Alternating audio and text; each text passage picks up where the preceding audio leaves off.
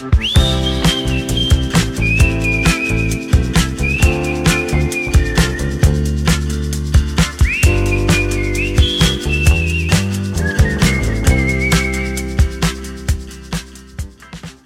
to the Great Exchange Podcast, a podcast about examining the lies that we have believed and exchanging them for God's truth.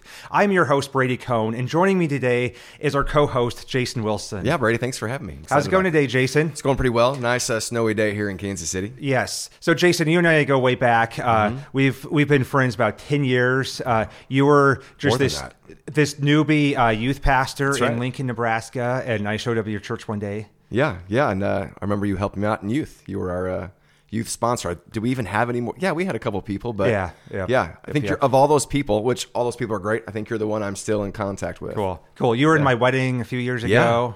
Honor for that. I went way overboard with everything, and as always, you participated and helped out. So it was great. It was a lot of fun. So I'm looking forward to this podcast, Jason, and really examining the lies that our culture believes about sexuality, marriage, relationships. And you and I both come from very different places. I came from a background dealing with same-sex attraction, living the LGBTQ life. I came to know Christ about 15 years ago.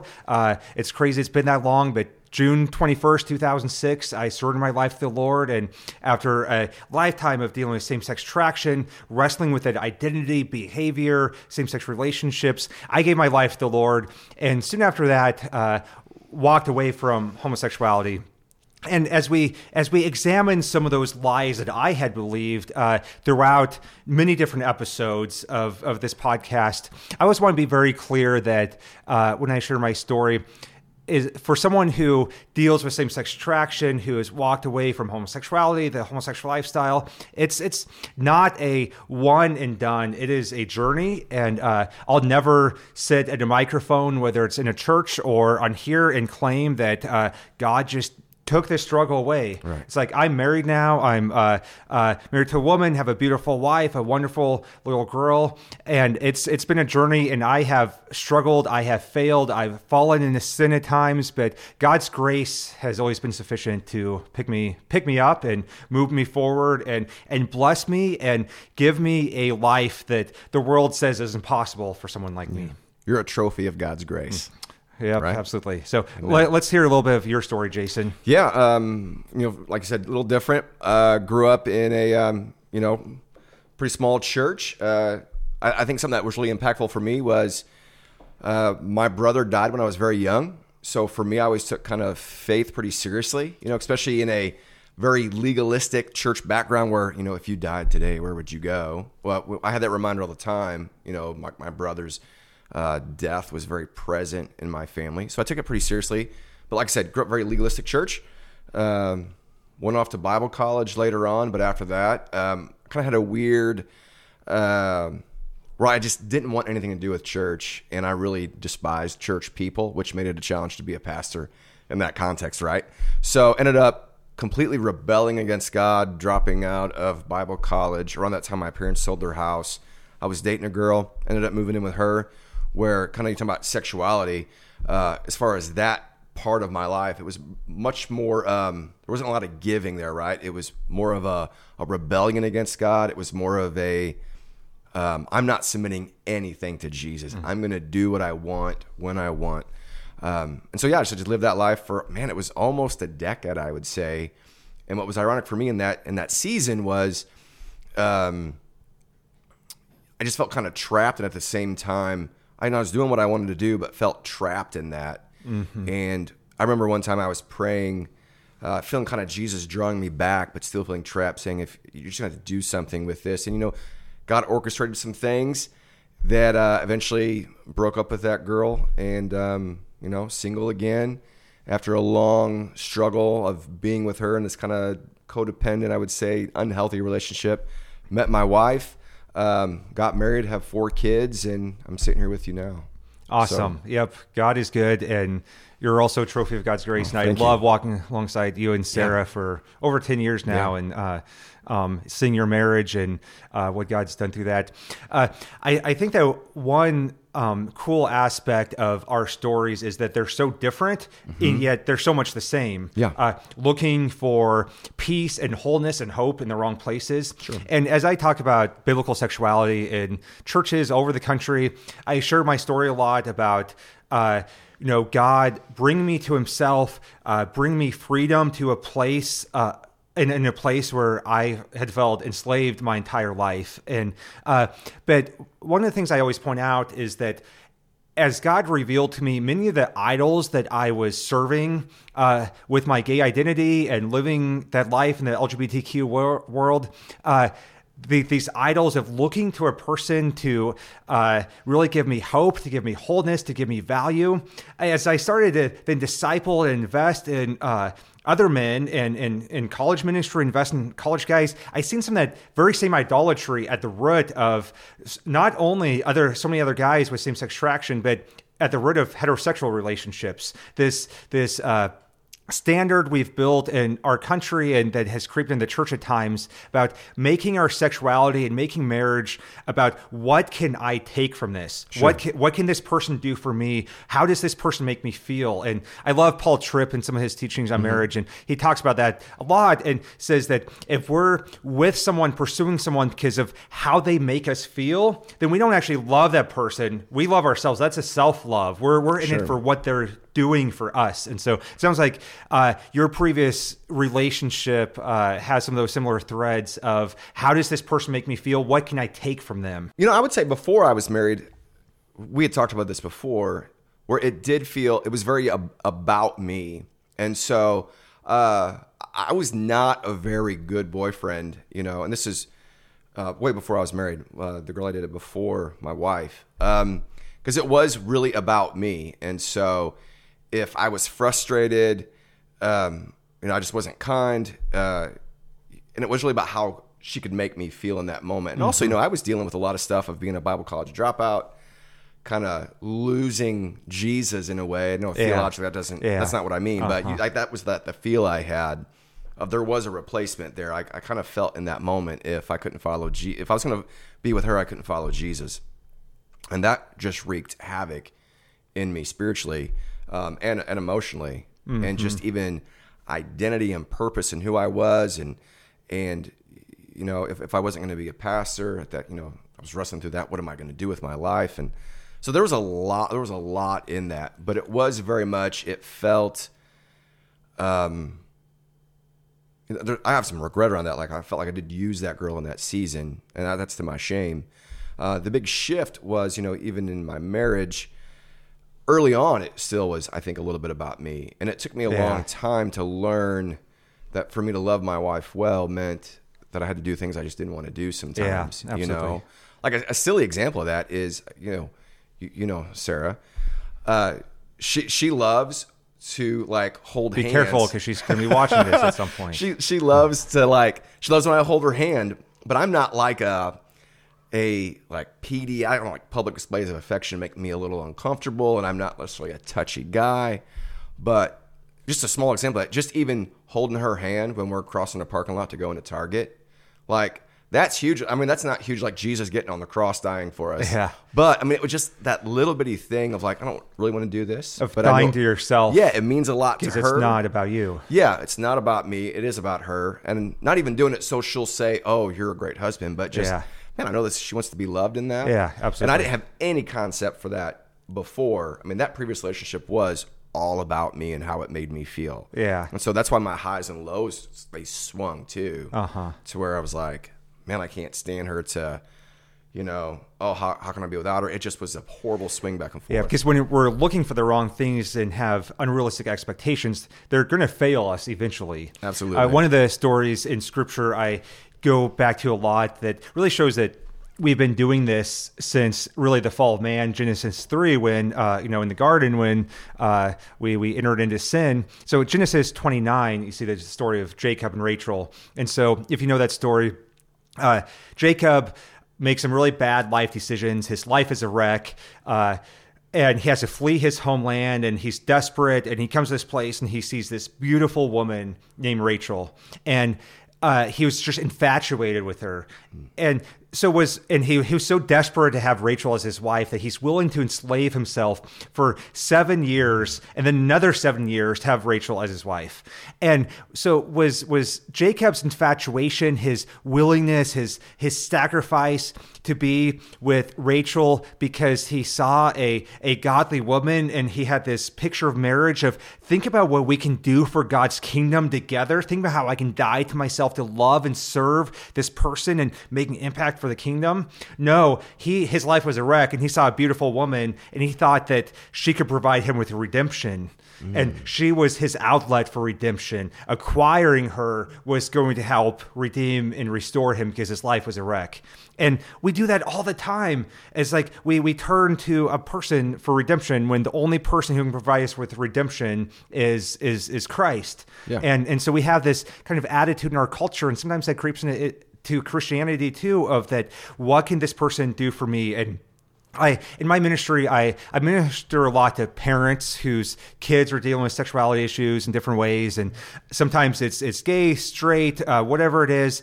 And I see this attitude amongst moms a lot. It can be all parents, but amongst moms especially, of, if my son would just find the right woman and really set him down the right path. It's like, no, your son needs Jesus. Right. It's a woman is not going to provide him with a redemption. Only Jesus can do that, and he needs to be at a good place with Christ so that he can properly invest in a woman. And when you're at a place in marriage where you both understand that you have everything you need in Christ, then that's freeing, because your response and your love for your spouse isn't dependent on what they do for you, because you're no longer finding your value and your hope through them. You can love them unconditionally in all circumstances because you have everything you need in Christ. Yeah, no, absolutely. Absolutely.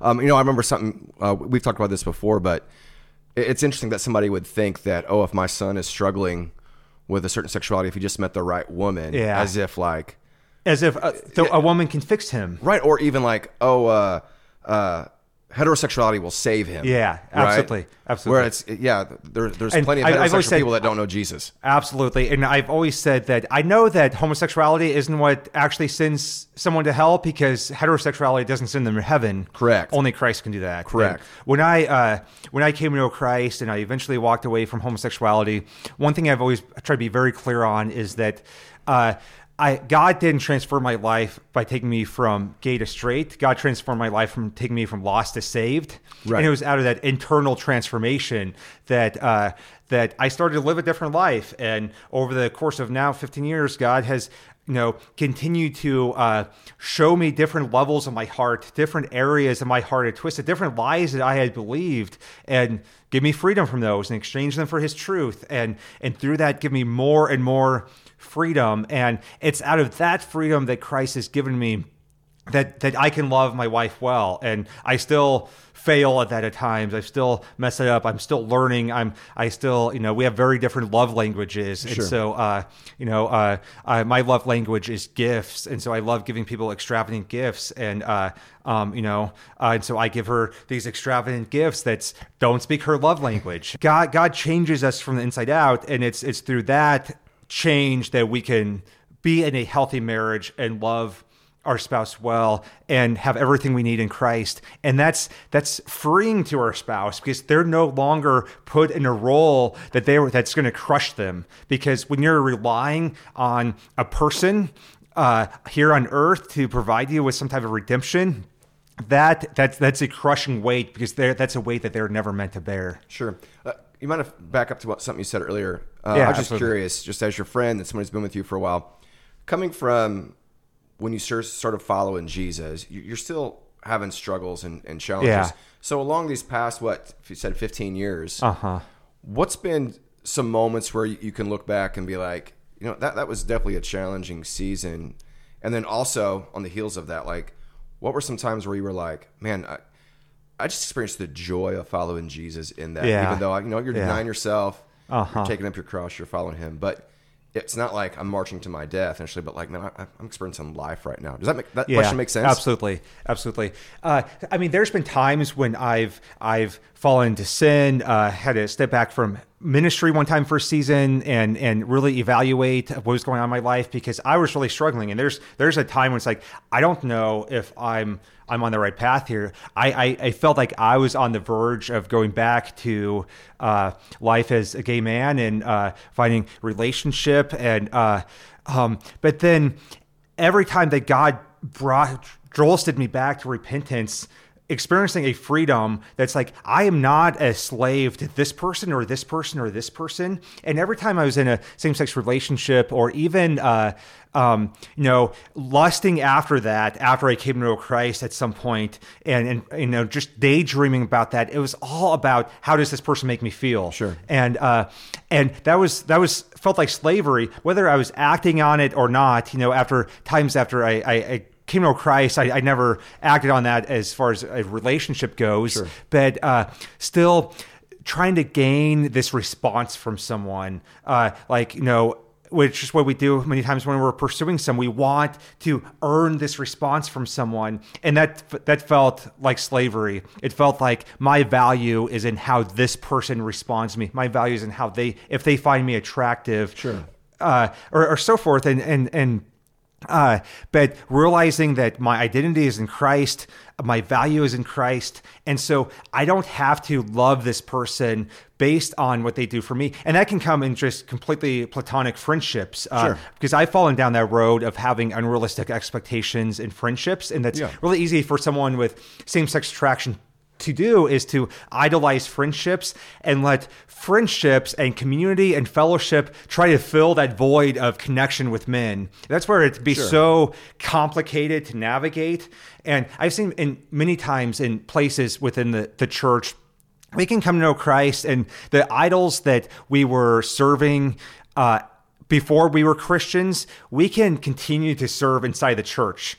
Maybe it's power and control. We can have power and control in the church. The influence and image that we were finding in the secular world, we can have that, seek that in the church. And then what you add same-sex attraction into the mix, and what looks like something good of fellowship and community and deep relationships can actually be my desperate attempt to earn a certain response from a man, or earn his affection, or earn value from him. And so I always have to guard my heart when it comes to friendships and community and fellowship of what am I actually looking for in this? And am I believing a lie that I need something from this person that God didn't make me to need? And so we need deeper friendship. We need deeper fellowship, better relationships. But just like with all sin issues, man, like our hearts are deceitful and can twist so many things. Yeah. And so the enemy wants to come in and twist those relationships inside the church and fellowship and friendships and really destroy them. And so we have to, as we walk alongside guys with same-sex attraction, that's something to be aware of. And it's hard because some people would want to then pull back from community and relationships because they want to avoid that temptation. But it's like we need to just navigate that really well as we live in community and in deep relationships. How to navigate what's going on in my heart and make sure we don't let our heart go there, and let our hearts be exposed so that we can then trust God to untwist what our hearts have twisted. Sure. So I kind of hear what you're saying there. And then what about times where you're like, and this is before you're with your wife, this is probably the season I met you.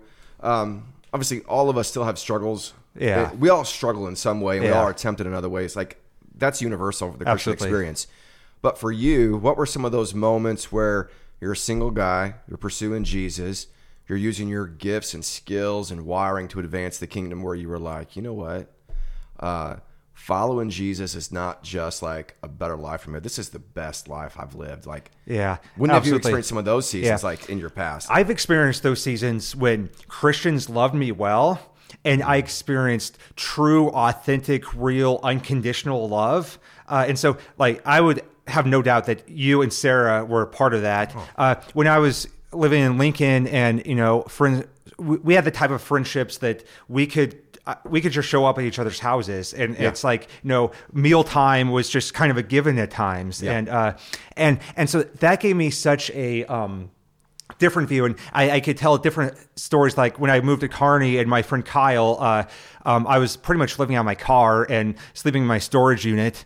And Kyle had pity on me and You're a gangster, man. Yeah, and just let me move into his basement for a few months. And he had like 4 little kids, and so I walk into the house, and it's chaotic and it's crazy. There's a kid crying in the corner. There's all kinds of drama going on. So I would just be part of the family. I'd go see what I can do to help this kid stop crying and see what his problem is, and just I could walk in at any time and to realize that there is unconditional love in the Christian community that is not dependent on my performance. It's not dependent on my looks. It's not dependent on romance, relationships, a false identity, that there is unconditional love in a place where I can belong, a place where I can believe, a place where this is so much more than me feeling good in the moment, but these relationships that I'm experiencing within the church are for eternity. Amen. These are my brothers and sisters in Christ. And those were moments where I realized this is so much bigger and better